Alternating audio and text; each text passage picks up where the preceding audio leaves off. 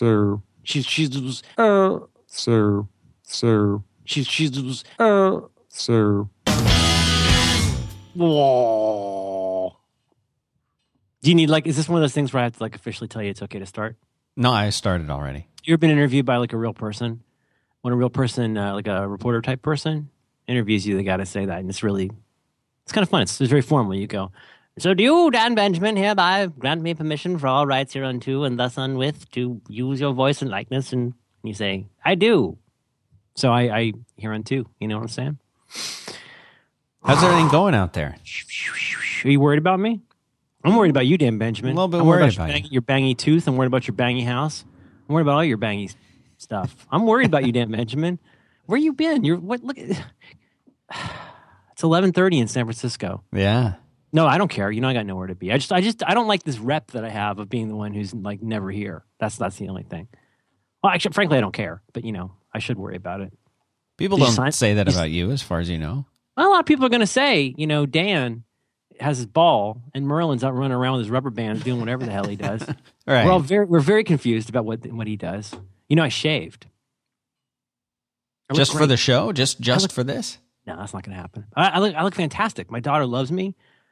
Did you have a full beard or just a scruffy thing? I don't get a full beard. It's like back hair, or something. Or it's only going to go so far, but it's just gross.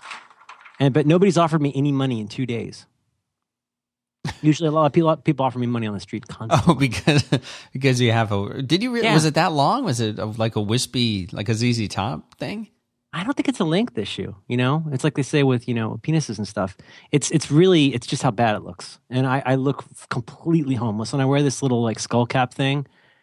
And I guess I got crazy eyes. I'm not sure, but I'm sitting there on a MacBook Air typing. I've told you these stories, right? This actually does happen, right? What's that? You're sitting there with the MacBook Air? I'm sitting there with the MacBook Air typing, and I'll give you one example, my favorite one of these, which is 2 or 3 months ago. I'm sitting outside. I'm typing because I like to be outside. I like to get away from this disgusting room that I'm in right now. And this guy... Is that the one with the little Buddha and all the stuff on your desk? Yeah. Yeah, I got my tea. I got my compass. iPad stand. I got my tea. Your metaphorical compass? I think it's Compass who makes it. This is got my Scotch tape. Got my Buddha. I got some Excedrin. I got a key drive. And I got an iPad. And this guy comes up to me, and he's, you get to know people in your hood. When you don't live in the suburbs, you see people. And so this guy, he's this drunk guy. He's always walking his dog around. And the drunk guy comes up to me, and for the first time, in months we've seen each other, we've never acknowledged each other. He walks up to me and he goes, "Do you have a home?" So the drunk guy asks you if you have a home. Oh, he's drunk as hell. His dog looked fine. The dog looked a little worried about him, to be honest. He goes, "You got a home?" And it's San Francisco, so you don't answer someone when they talk to you, unless it's somebody that you don't argue with. Is that just an unspoken rule that everybody knows, or what? Well, the first level, you call up Dell or something, and you get somebody named Jim, right? Who loves volleyball and will be happy to be helping you with your problem. The first level support for crazies is just to ignore them. That's basic. That's your basic Dell first level support for crazies. You got a home. And you can't see my expression, but imagine me just very, very slightly smiling a little bit, raising one eye a little more open, and making a very slight upward nodding motion. Where you live? I said, took off my headphones, took out the Etymotics, my costly headphones, and I closed my laptop lid. And I said, I do. I live, where do you live? I said, I live near here, sir, with my family. He says, you live in the woods? And I said, no, I don't. And he goes, why don't you go home? And I'm like, sir, I'm typing. I don't know why I'm telling you this. Now, of course, already I've lost because now I'm talking. Yeah. Right? Now it's been escalated to second level crazy support, and I'm trying to just get out of this, so my daughter can see me at graduation, right? And I'm at this point now, I'm just trying to, keep it low key and listen, right? That's what we call it here. Keep it low key and listen. And he takes a crumpled $5 bill and thrusts it at me. You're going to be kidding. You go there. And I said, and then I switched over a little bit, and I was like, oh, that is really super nice of you. but I'm actually sitting here writing a book on a really expensive computer, and that's so super nice of you. But actually, he goes, take it, take it, and go wherever you go. And I didn't want to be. I almost took it because that's the right thing to do. If somebody offers you a coffee, you don't say you take the goddamn coffee and say, you got any cream? Right. Now you've both gotten, it's a transaction. You've both done something nice, right? This is true. You should just say thank you. But I didn't feel right about it because his dog looked like he needed it. And it happens more often than you would think. And so I shaved because I had to go to dinner the other night at somebody's house. And so I shaved. And I look about 40 years younger. And now people ask me for money. So it's that 4-hour work week thing. It's really working out for me. You do look different when you shave. I've seen pictures of you, with and without. I look astonishingly different. Yeah. Because I have pretty good bones as faces go, and I it's all completely lost in this pubic fuzz that I have, and I think it makes me look sallow, and I'm kind of roomy, and you know what? I might be homeless. What was it? Maybe what you were wearing? Were you wearing it's always what I'm wearing. I'm always wearing more clothes than I need because I like to be cozy and take off layers if I want. So give me an idea of what you have on a regular day. Okay. Well, I've recently retired Lucky Shirt. I get Lucky Shirt snuck in maybe twice or 3 times a month when my wife's out of the house. Lucky Shirt is a shirt I've had since I worked at Adaptive Path. I was cold one day and I bought a shirt, and it's literally it looks like I've been in a shark attack.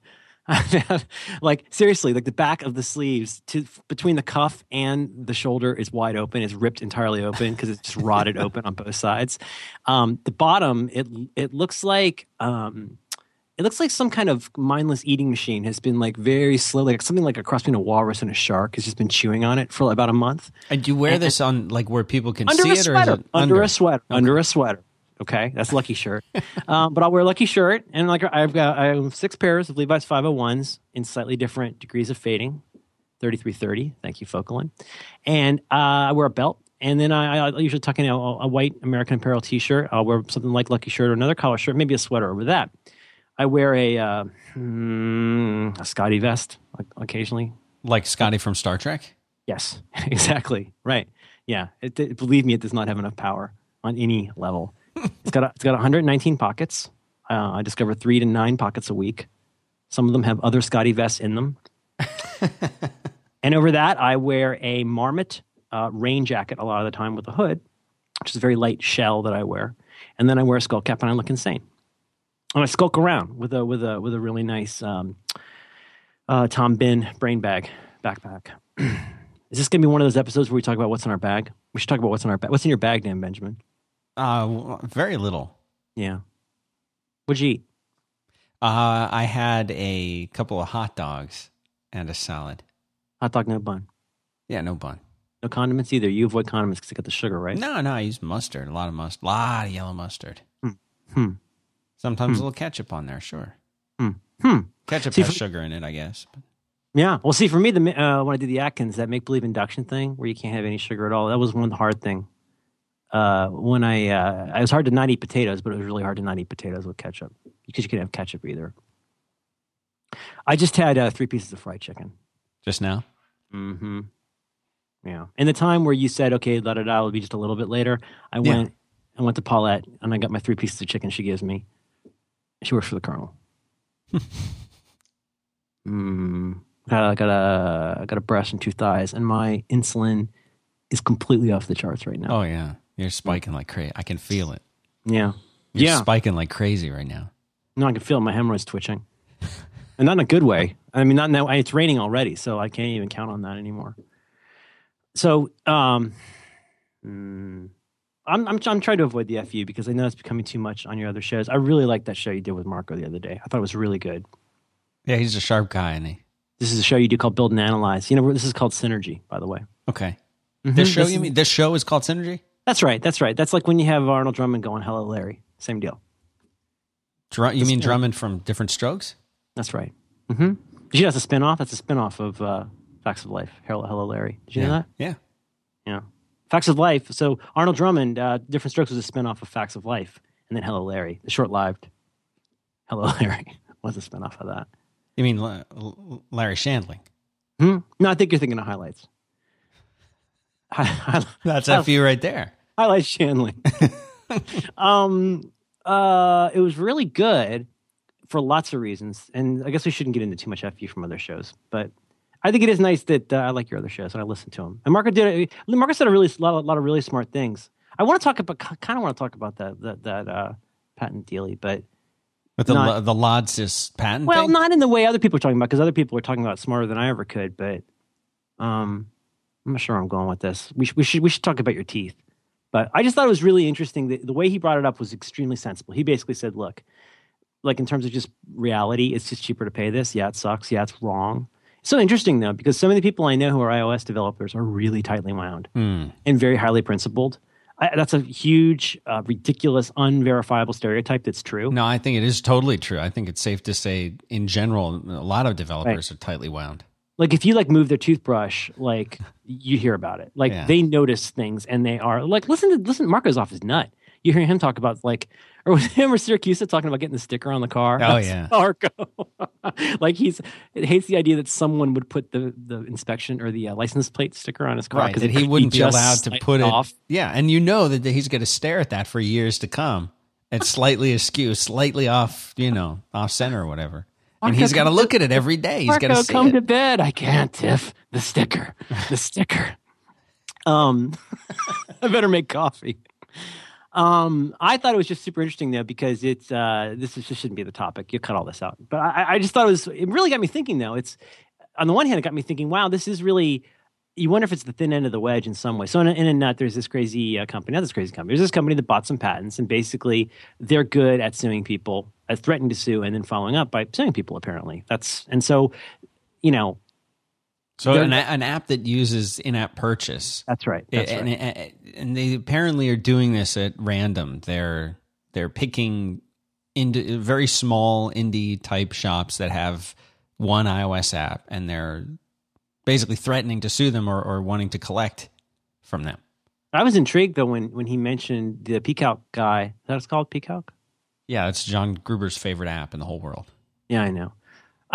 John's got really bad taste in apps a lot of the time. Nothing against Peacock, but I've bought a lot of the stuff that he liked, and it was really stupid, just for what it's worth. I like John a lot, but like that eucalyptus, really?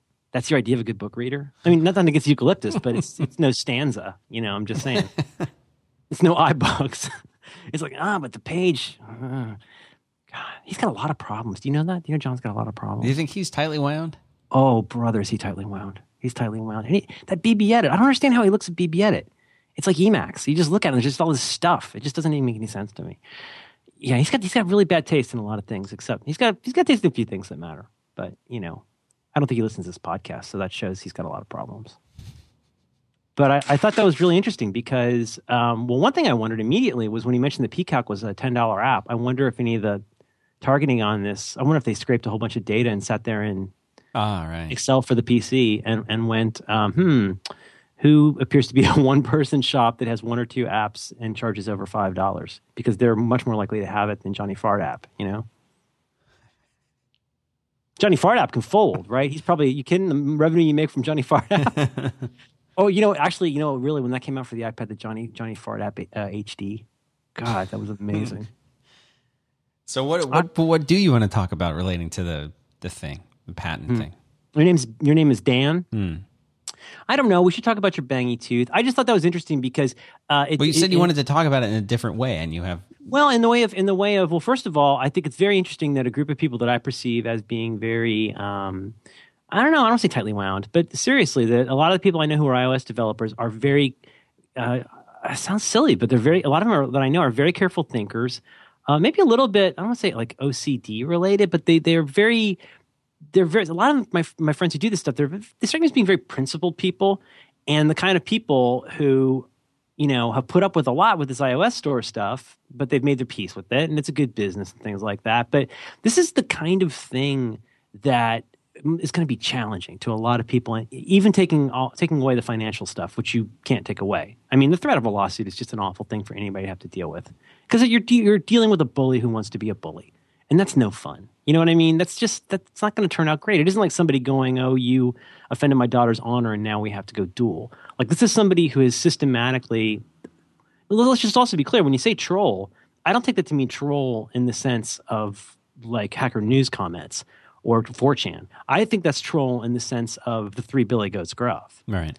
You have to pay your toll to the troll to go over the bridge. It's an old school troll. Do you know what I mean? Yeah. And he was right. It is like the mob. And it was interesting because I was a little bit, I guess once he said it, I wasn't surprised, or I rethought my surprise. It makes sense that he would say that because, what's the cost of doing business? There's, of course, the part of me, the weak brain part of me that thinks, well, is that the thin end of the wedge, though? If a bunch of people, if 15 people, if 20 people pay the whatever 0.5 something % to these guys, well, boy, that's a really, I don't want to get a slippery slope logical error or whatever, but I mean, that's a really bad precedent to set that you're okay paying extortion. One of the few things I agreed with about American policy over the years is not dealing with terrorists. Right.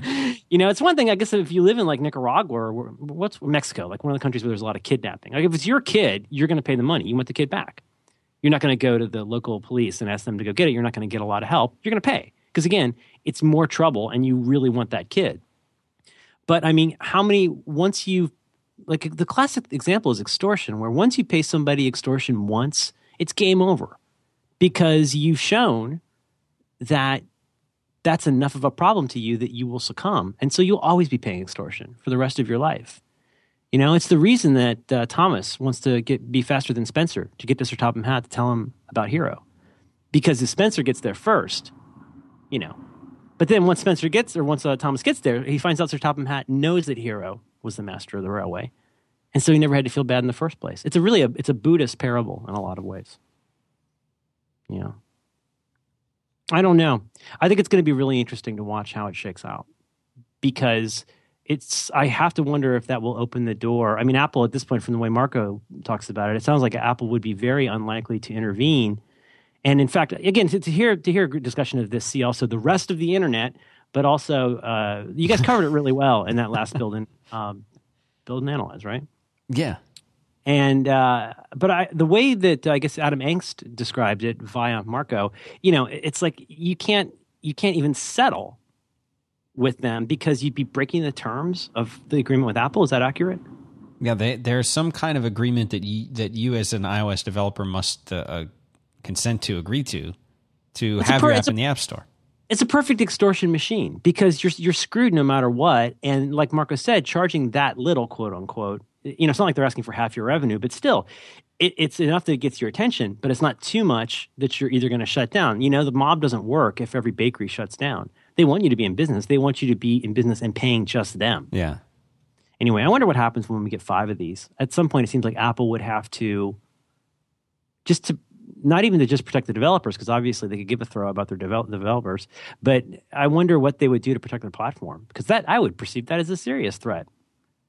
That's the problem with growth. You make yourself a target, I guess. I don't know. It's a little wandery, Dan. The reason I think it's interesting here is because I wonder what's going through a lot of those people's minds right now, those developers. Going back to the fear thing, as always.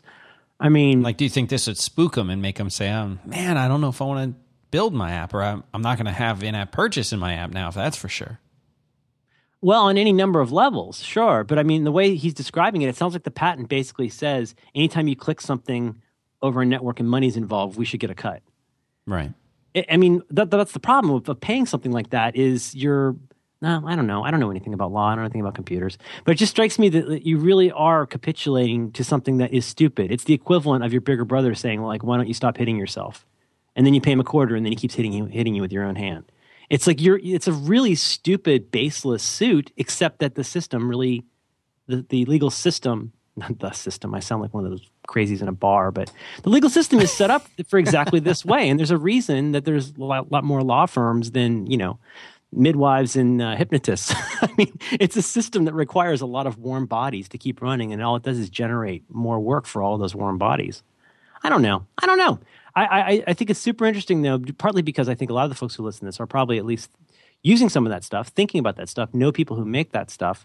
And I think it's always interesting to see a chilling effect, what a chilling effect does to a community. I think, obviously the McCarthy era is a kind of an interesting example. His example of prohibition, I thought, was really good. Something that might start out as intended to be a good idea but eventually ends up working at cross purposes. I mean, San Francisco, nobody shoots movies in San Francisco anymore because it's so costly to do that here. At one point, it made sense to say, hey, look, if you want to come to San Francisco and make, Bullet again, it's going to cost you dough. But now everybody goes to Vancouver because that's the path of least resistance. In other words, our extortion was not worth paying. I mean, it's one of the most photogenic, telegenic cities in the world. For years, think about all the Hitchcock movies. Think about Vertigo. I mean, San Francisco was like a character in Vertigo, the Bay Area in general, I don't know. I don't like chilling effects. I don't like that stuff. I'm just the kind of personality, probably shouldn't say this, but it's not surprising, that I just react so poorly to stuff like that. I hate it. I hate dealing with stuff like that. Patents in general or this kind of... Well, I've never been good at dealing with bullies. I mean, one reason I think I became a funny guy is, and one reason I, knock on wood, haven't gotten my ass kicked is like I knew how to deal with bullies through humor. But, anything involving the legal system, there's that old cliche about, legal system where you enter as a pig and exit as a sausage. Do you know what I mean? Like you go in because of your greed or because of your ego, a pig, effectively, and you just come out like a sausage with debt, basically. I don't know. I think that stuff's scary. And I think people count on that fear when they try to create an industry like that. Do you know what I mean? Yeah. I mean, that's all it really takes. Yeah, I don't know. This episode of Back to Work is brought to you by MailChimp.com, which lets you be your own publisher. They have a cool feature. It's called RSS to email. And it lets you automatically send newsletters whenever you update your blog or any other RSS feed. Now, some people prefer to get their news via email instead of checking blogs or using an RSS reader. Well, with this feature, you can publish your content once and send it in an email to all of your subscribers without even thinking about it. There are tons of great websites that use this feature. GigaOM, All Things D, Rewrite Web, and Smashing Magazine. They all use it, and you can too. Go check it out at MailChimp.com. And thanks very much to them for making this show possible. I think it messes with the ecosystem. I mean, it's you work really hard, as Apple has done, to create a great place for people to create apps. And in a lot of ways, it's a market-run kind of thing. People buy the apps that they like, and it's not so much Apple controlling that. It's like a free system in a lot of ways. But then you have stuff like this. It's like this invisible tax that you didn't know was there, that all of a sudden is there. And Marco's response was that he would just pay it because it's, it's not that much money. Mm-hmm. But if he was going to be shut down, or if there was a problem with the app, or we were talking later about the fact that macOS, the new version of macOS, may have a feature that's similar to Instapaper, but it's not really a threat from his standpoint. But he was saying if one day they did make something that was exactly like Instapaper in every way, then he would just build another app. Yeah, I thought his response on that was actually quite good, and it was kind of what I don't say what I expected him to say, but given the half-assedness of Apple's, limp-wristed forays into doing things with Safari, with RSS, I mean, it's like, oh god, it's never been clear like how uninterested they are in these apps. Yeah. It's mind-boggling. No, I think he's right. Well, and I'll be John Siracusa for a second. John Siracusa for a second. There's no Z in that. Did you know that? That's right. Mm-hmm. By the way, the funniest line in that whole episode was you talking about how you like to take power away from him. That was funny. That was so funny. Just be honest. We should probably talk about something else. This is probably really boring. Yeah. Yeah. Jim can cut all this out. I might want to get Jim to help with the song. Yeah, he'd love to help. Really? Yeah. Is that in the budget? Oh yeah. We should talk to him. All right. Yeah. I got everything. I don't like the drums. Oh, he'll fix that right up. I hate the drums. I never feel whiter than when I'm sitting in a cafe drinking an espresso, hitting an iPad with my index finger on a fake bass drum. And it's going pump, pump, pump, pump, pump, pump, pump. I ain't got no John Bonham finger, I'll tell you that.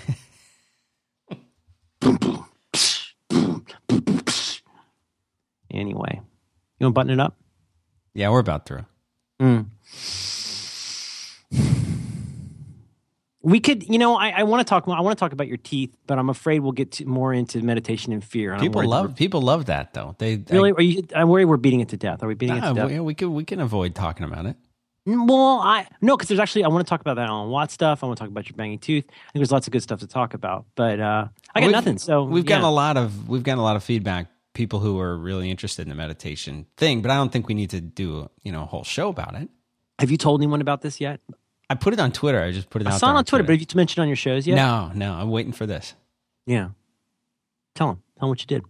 I told my wife, and she thinks you're just batshit insane. She's her mouth her jaw dropped, and she was like, "Why would he do that?" That's what everybody says. He's Dan. Well, tell him what you did. Okay. I had a lot of my teeth since going on a paleo diet. My teeth have all improved. They've become very pointy, right? They've become pointed, and my leap has increased, so I can just leap. A good 3 or 4 stories high and just land right on the victim. Yeah, and when you're sitting in a bush, you can see that part on the back of their shin that you need to slice so that they'll fall down, and you can just jump on them, and you put your back claws on, put your front claws on the shoulders, and you just run in place. Yeah. Teeth. So they'd gotten a lot. I guess the places where the dentist may have put a watch. Oh, we'll put a watch on that one. Those watches, they had taken them off. He said they're not a concern, except for one.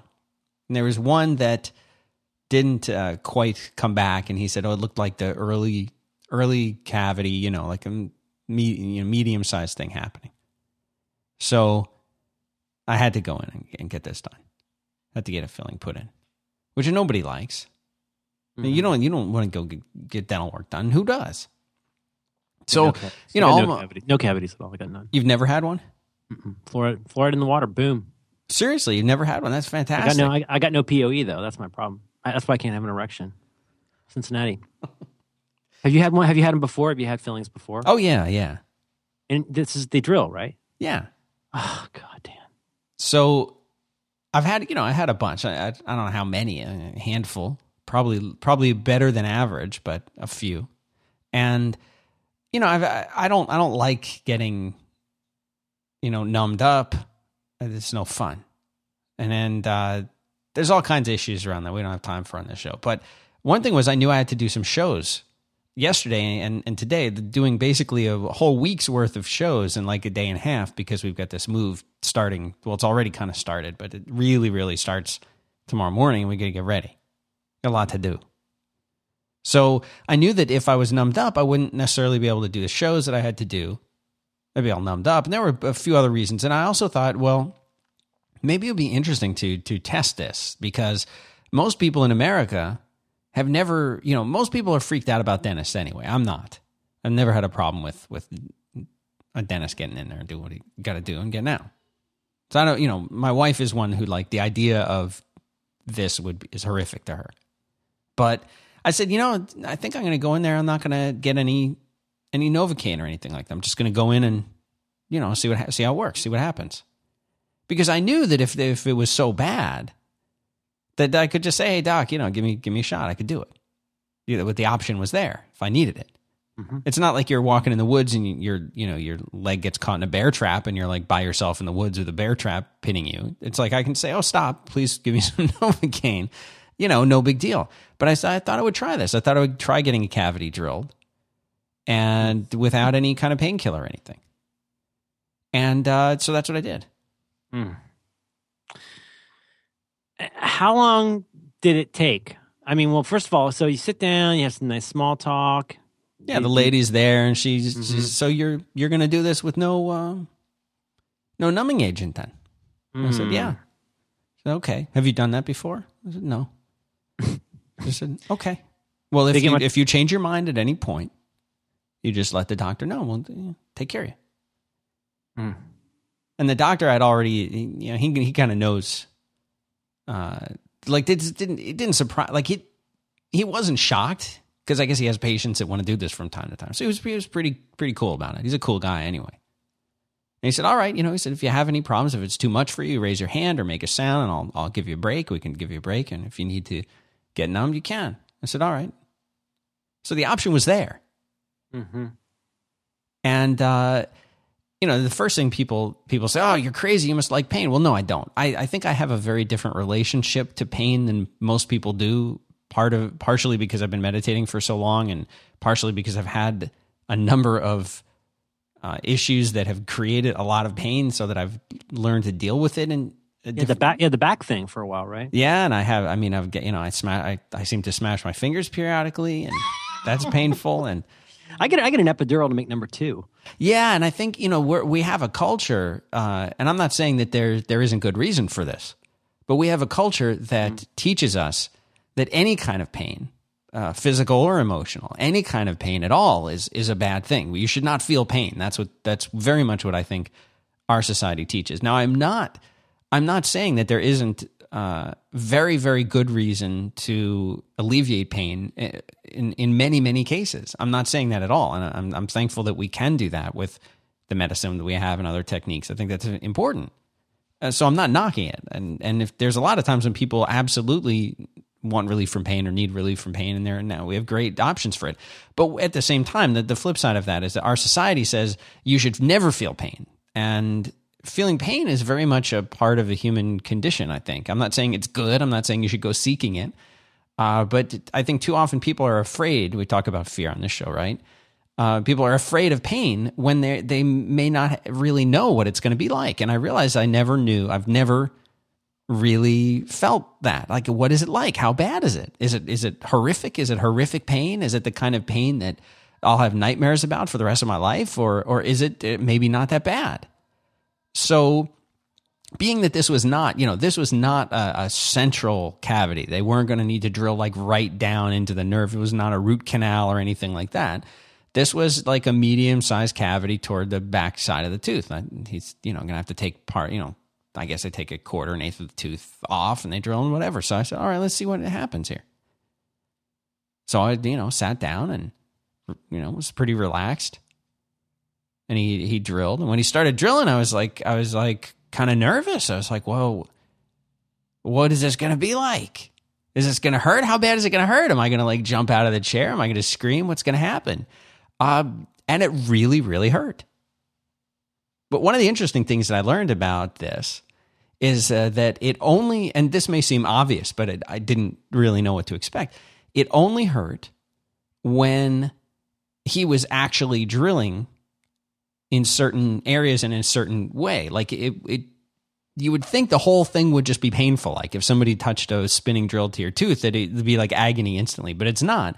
It's only after drilling for a certain amount of time or in a certain way that's where you get the real pain. But the whole thing was pretty darn painful. But it wasn't that bad. Mm-hmm. It really wasn't that bad. What do you want to know about it? You've never had a tooth drilled at all. But I'm not saying I recommend this for everybody, but I can say I know what it's like to have a tooth drilled without Novocaine. And I'm not sure if it wasn't. And so I asked them at the end of it, I said, by the way, how big of a cavity was that? Is it like real tiny? Because I'm thinking it's like a real tiny little thing. It was a really, like, must have been like minuscule. Like it's like a joke cavity. Because it wasn't like it hurt, but it wasn't that bad. And it would stop. As soon as he stopped drilling, it would stop. Mm-hmm. So I said, how bad? He said, oh, it's a medium-sized cavity. This is like the real deal. He's like, yeah, it was, not major, but it was a cavity. I said, all right. Because I wanted to know if this is like a kid glove cavity or the real thing. But it was very interesting because, I think I come from a different perspective than most people. It's not like I enjoy pain. I don't. But I have a very different relationship. Even you feeling the need to say that is emblematic of to me, the story got interesting the second that you reminded us how people feel about dentists. Where the thing is, all you have to do is say dentist and cavity, and people are already flying off down this really dark road. Yeah. Do you know what I mean? Yeah. We all have, just from watching TV, like I've never had, knock on wood again so far. My last trip was pretty bad. It was like 5, 6, 5. Do you even know what floss is? 6. I hate the numbers.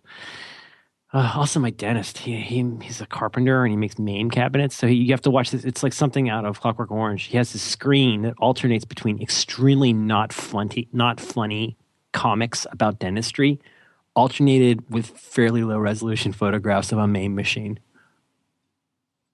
Wow. He built his own MAME machine. I mean, him and Matt Howie are the only people I know. So people in the chat room were asking, do you think you could have done it without a meditation practice? That's a good question. I mean, I feel like meditation helps you understand physical sensation in a different way. You accept things in a different way.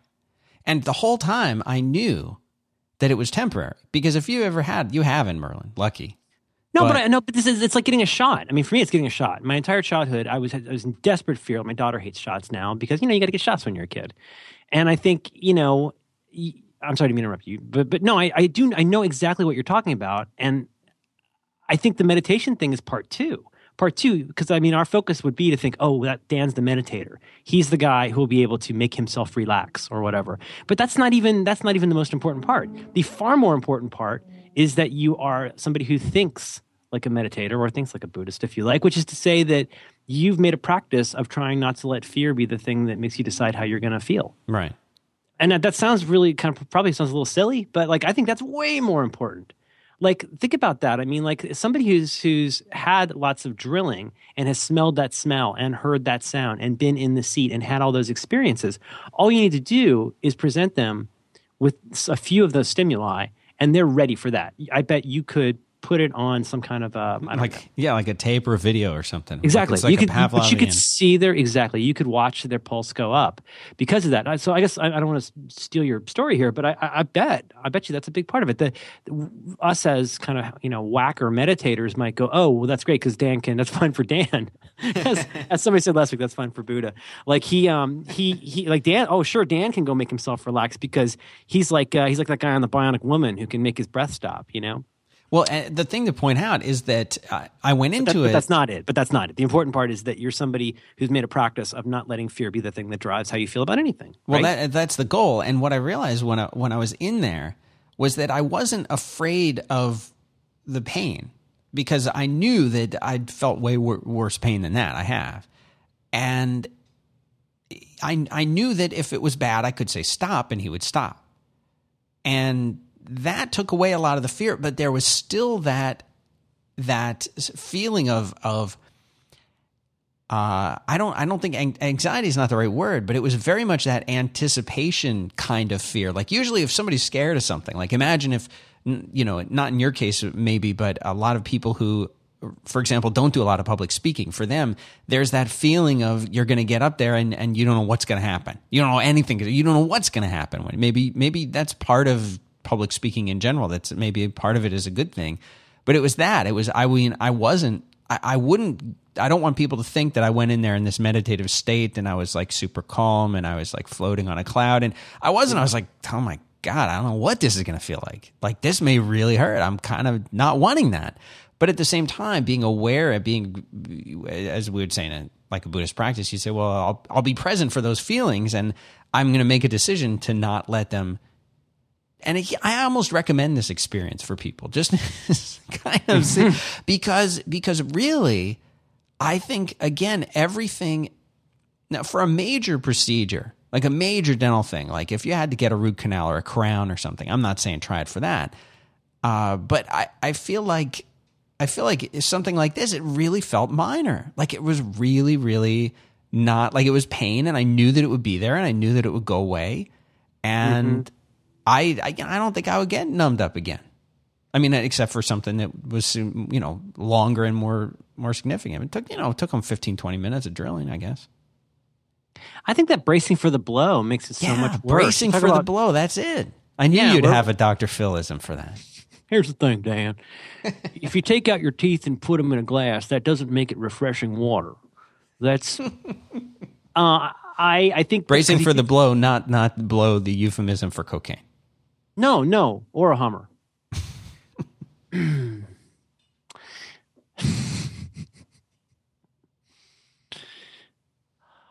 How you doing? I'm doing good. How are you? Good. I think you hear these stories, and I was anecdotal, but supposedly people who were in a car accident and didn't know it was coming do better than somebody who has a second to think about it. You know, think about things where, or even think about things like that classic story again, like that story from the Steve Hagen book about when the raccoon broke into his car and he thought it was a person. You know, there's something about the intentionality of the world and the expectations of you that make that stuff so much worse. The fact that everybody's making this about, oh, Dan, what is it? You like pain? Well, like to even make it, to even present it in that way says so much more about you, the person who says that, than it does about you, Dan. It's like, there's so many assumptions tied up in that are worth teasing out. You know, first of all, this idea that, I mean, just this whole idea of just even saying the word dentist makes some people freak out. That's a really like a trigger word, I feel like, for some people. And it's just weird because, I mean, there's experiences that we all have been habituated to believe have to be a certain way. And it's going to sound nuts for me as somebody who hasn't, you know, it's fine for Merlin because he's never had his teeth drilled, but, and it really is fine. It really is fine. But, can't believe you never had a teeth drill. Fluoride, dude, fluoride. That and, you know, I switched to Colgate now. I don't do the crest. I can't have the crest anymore. It's too sweet. I don't like it. I like Colgate. But fluoride in the water probably helps. But, why am I keep thinking of this? I think I must be getting the name wrong. I want to say John Locke, but it involves from Lost, you mean, or the original John Locke? No, I think you're thinking of Telly Savalas. Oh, are you with the weird finger?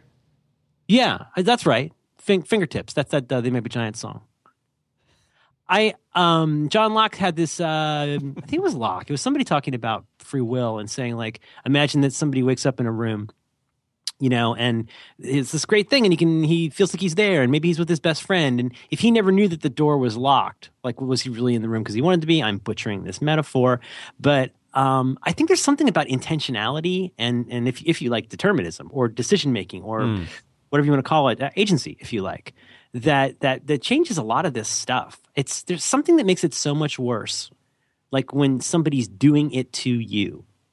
And the person who goes, oh, Dan, you like pain. Well, like, that's because there's this assumption out there that there's this phalanx of dentists who can't wait to harm you. Instead of going like, well, there's this thing that's going to happen in an office with lights, and it could turn out a lot of different ways. You know what I mean? I know that sounds reductive and silly, but like, there's just the reason it sounds silly is because you have so many assumptions tied up in all of these different things. And I'm with you. I mean, I wouldn't go do my own surgery, or I wouldn't turn into some kind of like Daredevil character or anything like that. But the really interesting thing about what you did is not necessarily that you defied the dentist by, and I have to imagine, first of all, in some ways that Novocaine is in large part also for them. I think it's like booze on an airplane. Right. I think I'm sure there are probably dentists. There are probably dentists who wouldn't have done this if I'd wanted them to. I had a good relationship with this guy. I've known him for years. He's a really nice guy. Really, you know, our age. Mm-hmm. Smart. Oh, just for litigious reasons too, I imagine. Yeah, maybe. I mean, maybe. Well, like, why? I didn't know it hurt that much. Like, why didn't you make me do it? You know. No, but I think it's super interesting, and I think that the lesson here is really different from the lesson people would probably want to take away from it. Maybe there's an even deeper lesson I'm missing. But to me, this is not a lesson about how sitting on a cushion for a little while every day will make it easier for you to go to the dentist without pain. That's maybe a tertiary point. I mean, to me, the more primary point is like getting to a place where it doesn't seem weird to not be scared of something, right? And there's such a distinction here between all these different flavors of fear, anxiety, deliberate exposure, carelessness. There's all these different angles to this.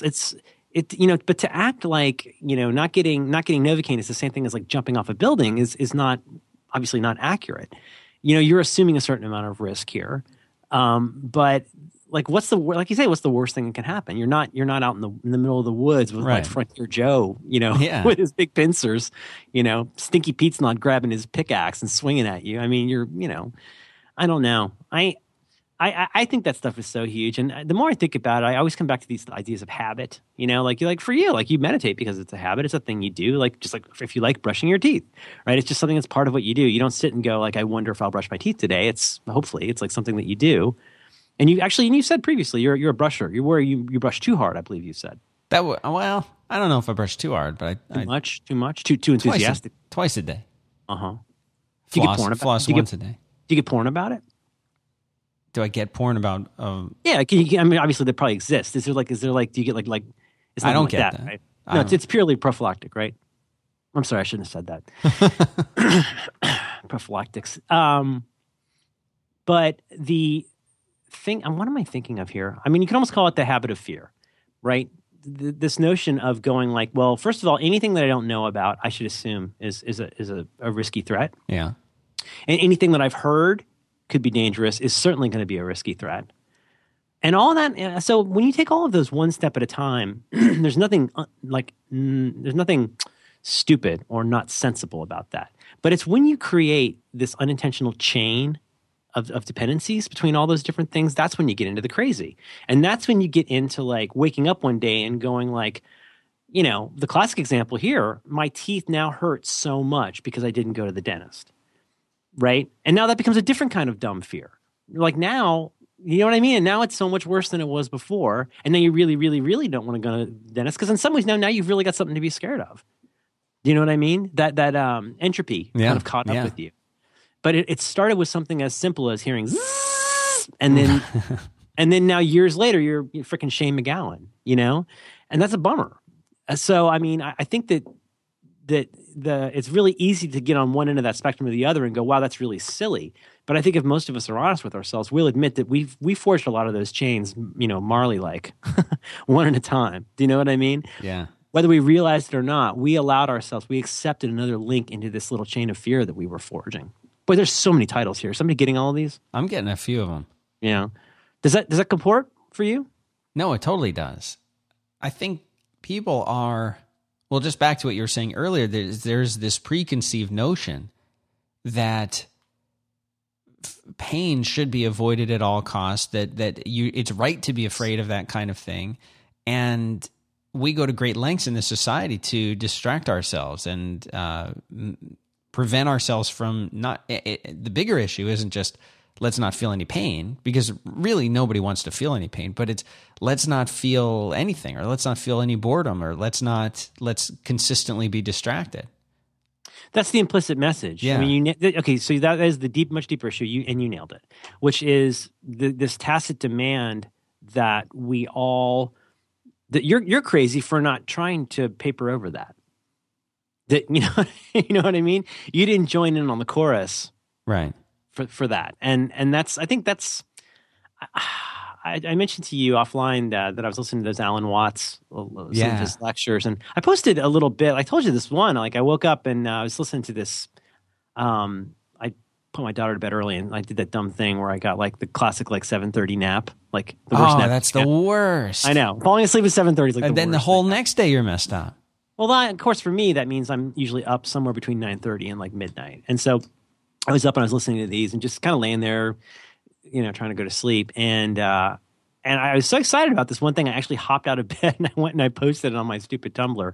But it's this great audio bit, very, very short, like a 2-minute thing from one of his talks that really struck me.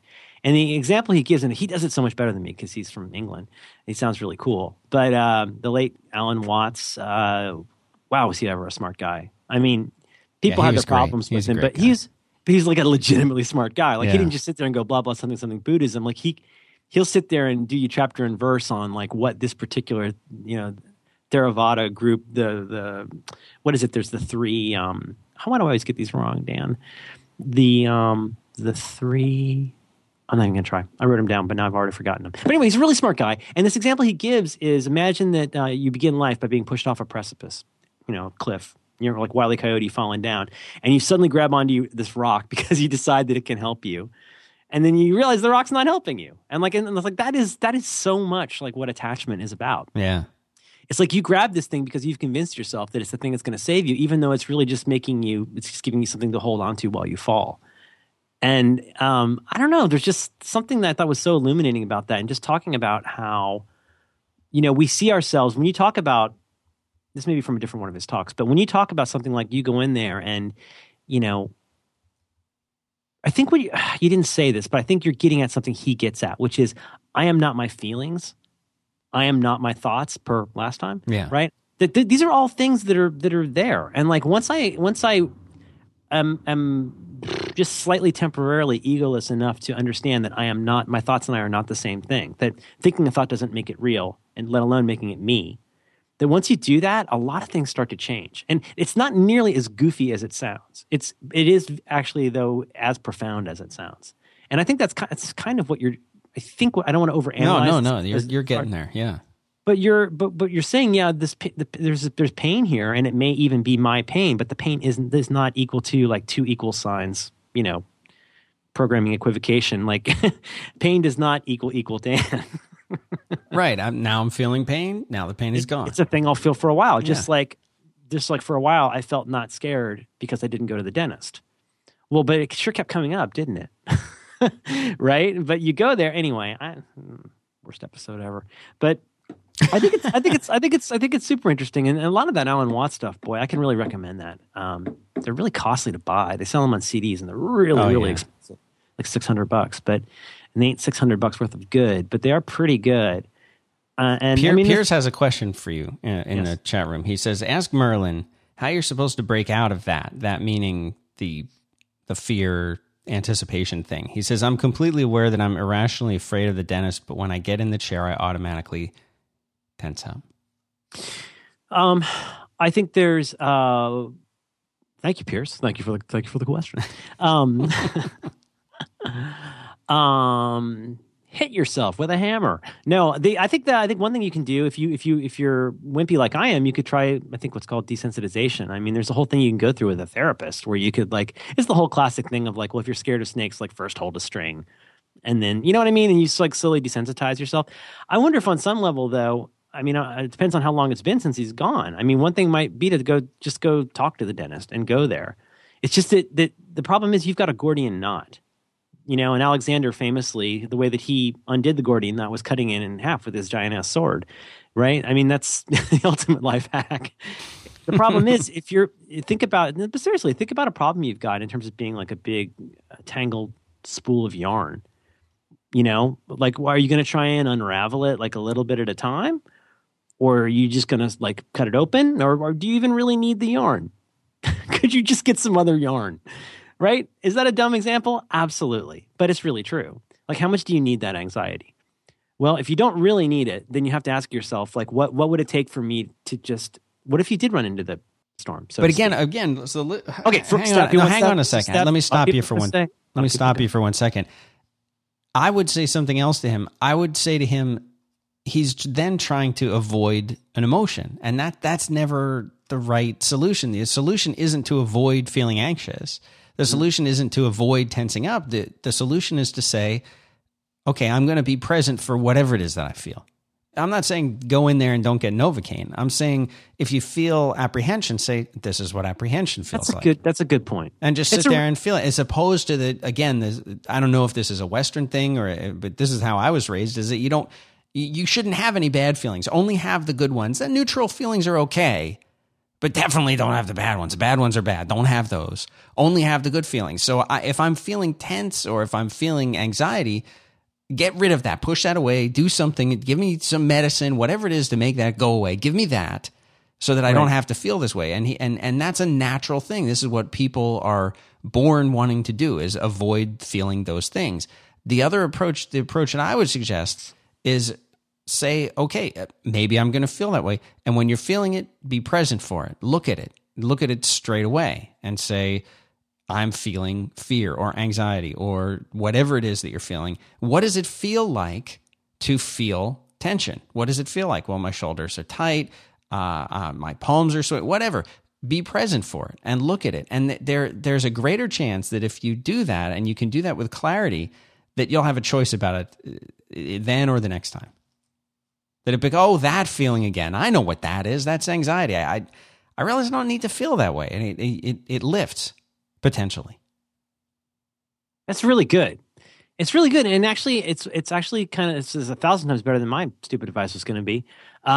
Especially because it routes around the basic problem of something like that desensitization thing. It's one reason I have to tell you, one reason I love cognitive behavioral therapy, that I find it really so muscular and sane and practical, is it's like who cares whether your father liked you? That's not your problem right now, right? You know what I mean? CBT is so great because it's actually, you know what? You don't need to talk about your feelings. That's fine. Your problem is you're talking too much about your feelings. Your problem is your feelings have now gotten in the way. This is a separate track, but that's why I love CBT. Is it unless you have an organic problem, a seriously organic chemistry problem that cannot be solved through behavioral change on your own. And certainly people have that, absolutely. But ask yourself if some of this is a behavioral problem. And so I think your solution is actually way smarter. Because I was going to say, really, that desensitization thing, I'm not a therapist, obviously. I'm not in anything. I have a computer. But right, do we need a disclaimer on this show that neither of us are qualified to dispense advice to other people? Do we need that? We should probably say that at the top of every show. Say it in song. There's a lot of things that I don't know. Yes, sir. I am not a lawyer, and I am not a mechanic, and I am not a doctor, and I am not a person who did much besides go to liberal arts school. But I do know this. I may not be a smart dog. But that's the problem, though, is a lot of these solutions, and not so far off all that BS life hacks, third generation life hack stuff. What do we call that? 3GLH? That's not very good. Is that you really are medicating a symptom in some ways, right? And so it is a Gordian knot style approach in some ways to be there for that, because otherwise you really are just over medicating your reaction. Do you know what I mean? It's almost like trying to find like a less painful needle instead of going, well, is there a way you can get to a point where a needle won't bother you? Because nobody likes needles. But is that something that you can, be okay with? And is thinking about it a lot helping? Is another thing. So as far as the dentist thing, we got to get you in there. We got to get some of your teeth drilled just so you can go through it. We'll do one. We'll do one with the Novocaine on one side. We'll do one without. I'm not normally a competitive guy, but now I kind of feel like I want to beat you. So that's weird. I'm not only not going to do Novocaine, I'm going to do it myself. while I'm doing, I don't know, maybe singing like a Gilbert and Sullivan song or something. Oh, wow. That would be so good. It's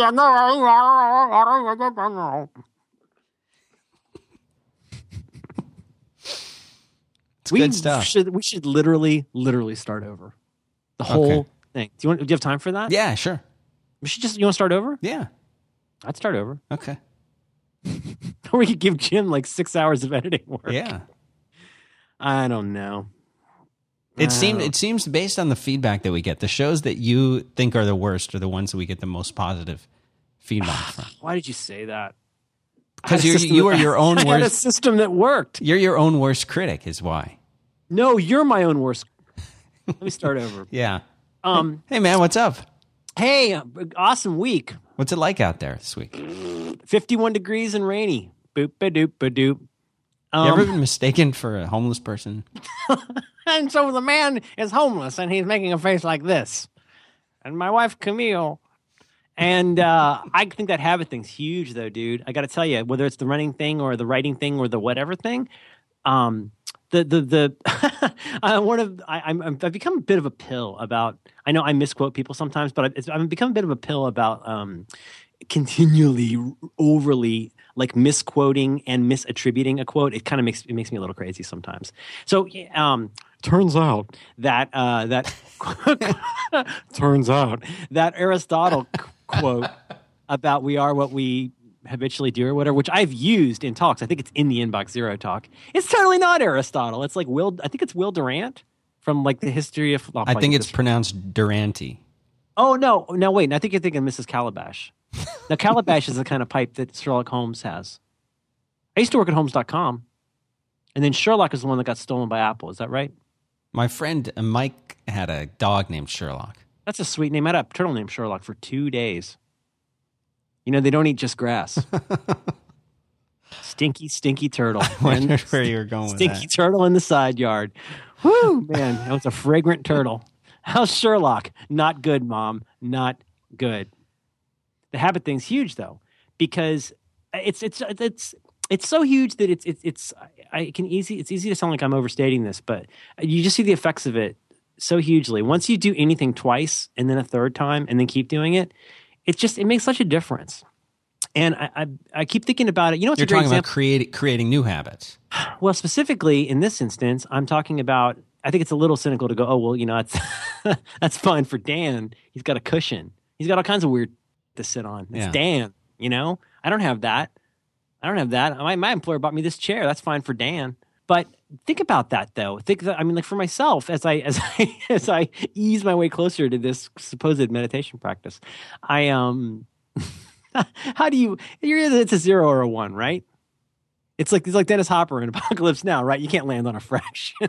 But I think in your case, it's been years of that to where, again, for you, meditation is like brushing your teeth, right? It's not something where you have to go, oh, here I go. I better go find time to brush my teeth. Do you know what I mean? Yeah. I better go find time. You got to do it. You got to do it. Yeah. I got to go find time to blast a dookie. No, you just blast a dookie because it's part of what you do. Oh, it's gone now. It's all over. But the writing thing, seriously, if you write for 3 days in a row, you feel like such a different person than not writing 3 days in a row that it's impossible to even explain it. You're almost describing like a writing practice in that sense that you and build that's exactly it into what a Natalie habit. Goldberg in particular calls it that. Somebody who she studied with Katagiri Roshi at the Minnesota Zen Center. And that's her book is essentially, it's full of great practical stuff, but at the heart of it, it is really about how writing is like meditation. And again, to repeat something of hers that I've said numerous times, you don't meditate, for a reason. You meditate because you meditate, and you write because you write. This is very much why this stuff is kind of hard to explain to people who aren't doing it yet. There's maybe different advice that'll help you want to get excited about wanting to write. But once you do write, then you'll get that. And in your case, Dan, I think, but again, so the thing that is useful in all of this for anybody is, let's take it and turn it. So if there's something that you are being kind of bad about, well, ask yourself, sort of as in S1 E15, ask yourself, like, is there something here that has unintentionally become a habit, or an anti-habit, if you like? I'm not going to call it an anti-pattern because I'm tired of getting email from people. But it could this be? God, the Christopher Alexander fans, they're like Roddenberry fans. So, have you developed something that's unintentionally become a habit that you had no idea, and now it's so much a habit that all I have to do is go zzz, and your shoulders start bunching up? Do you know what I mean? So how do you amend that? Well, I think, Dan, first of all, you have to realize that it's there. That's step 0 of any kind of mindfulness, is I think being the awareness, right, of of you being there and a thing being there. Right. I've said from the beginning with this life hacks junk that the first step for any life hack to work is realizing what problem there is that needs to be solved. I think one way people go horribly astray with a lot of self-help is not even realizing what problem they want to solve. And boy, that to me, that's an opiate.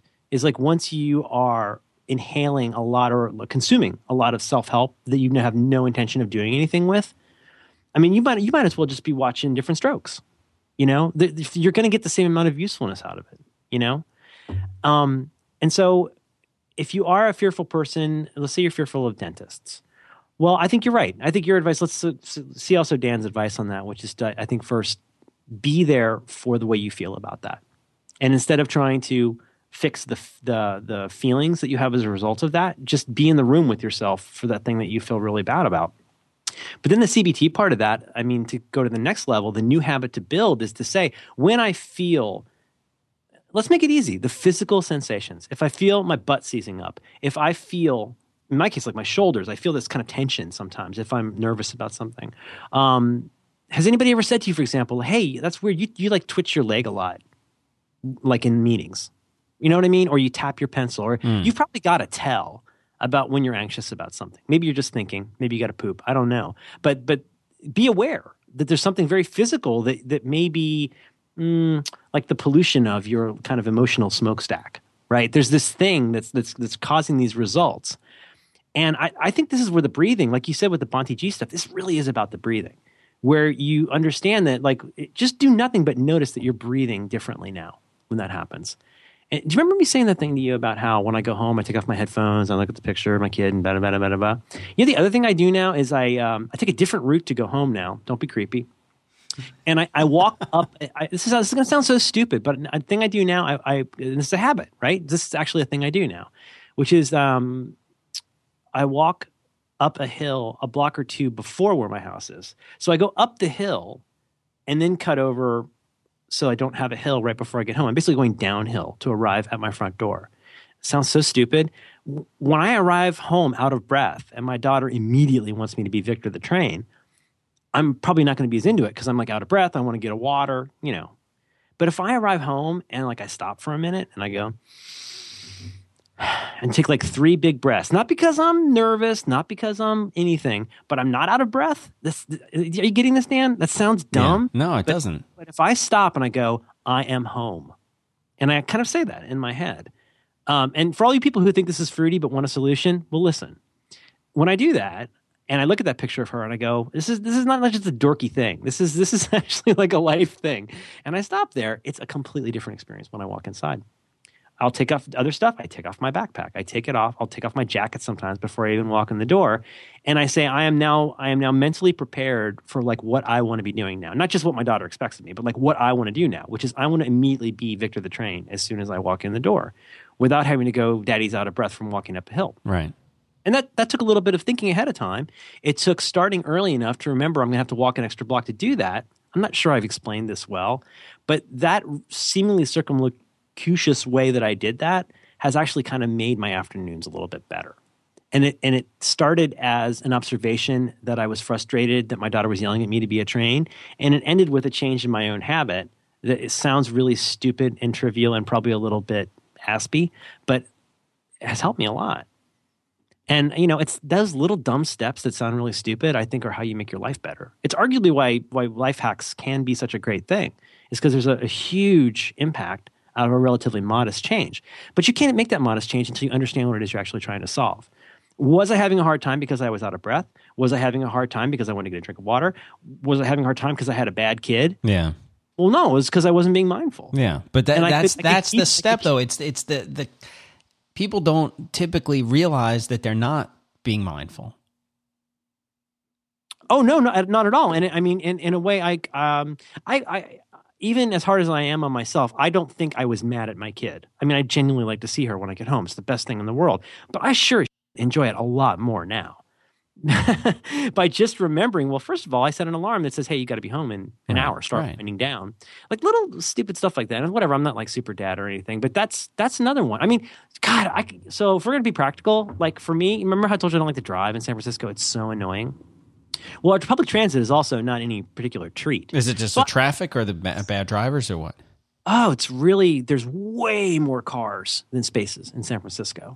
It's just, it's a place where a lot of people want to be, and a lot of them are rich and have cars, and it's extremely stressful. People drive crazy. Like anywhere, like Boston or anywhere, like people drive. Boston is terrible. Boston and Miami are like two cities where I'm just like, I don't know how anybody lives there. I mean, just the driving is so insane. It's horrible. LA is annoying, but it's got a logic to it. Like Boston is just mental. I don't know. Sandy's out in LA, isn't he?